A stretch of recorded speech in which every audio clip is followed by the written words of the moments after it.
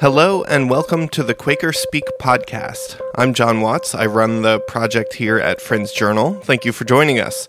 Every weekend we post a new episode of these short audio clips from interviews that I've done with interesting and thoughtful Quakers. Quaker Speak interviews are conducted worshipfully, so the questions and the answers arise from a grounded silence.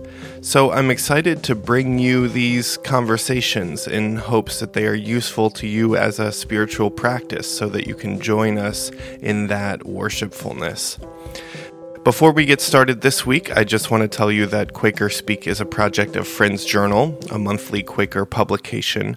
For a starting rate of just $28, you can get a year's worth of issues of the magazine and support all of the work that we do here in the Friends Journal office.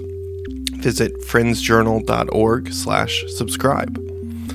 This week on the podcast, as a spiritual movement, Quakerism encourages us to seek the spirit within. When confronted with external authority, we often say, "Yes, but what canst thou say?" So what does that mean for the spiritual authority of the Bible? We asked Quaker author and historian Paul Buckley. How do Quakers read the Bible? A lot of Quakers don't.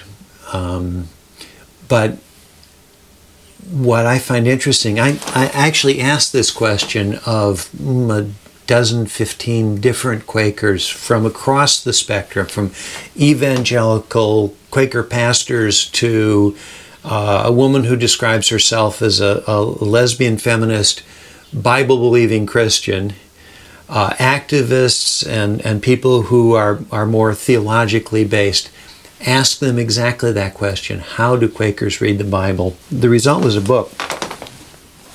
Got to plug the book. Each one of them gave a very different answer to the question on some level. But if you looked at all the essays that they produced as a whole, you find that there is really an answer to that question. How do Quakers read the Bible? And that is, Quakers read the Bible under the immediate direction of the Holy Spirit. We may be scholars, we may know a lot about exegesis and the history of biblical criticism, or we may not. But in each of the answers that I got, from evangelical to liberal, it was very clear that the real way that you understand what the Bible has to say to you as a Quaker, as an individual, is to let the words be illuminated.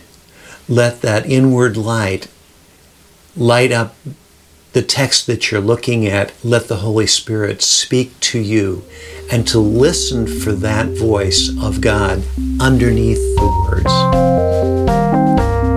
So that's this week's episode. Thanks again for tuning in. For more Quaker Speak goodies and to watch the footage of this interview, you can visit quakerspeak.com, where you'll find a wealth of other Quaker-related content.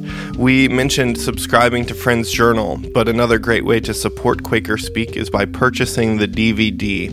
It will make a great addition to your meetings library. Just visit quakerspeak.com/DVD. You can also follow us on Facebook and Twitter and sign up for our new weekly newsletters at quakerspeak.com/subscribe. Thank you so much for listening, and we'll see you next week.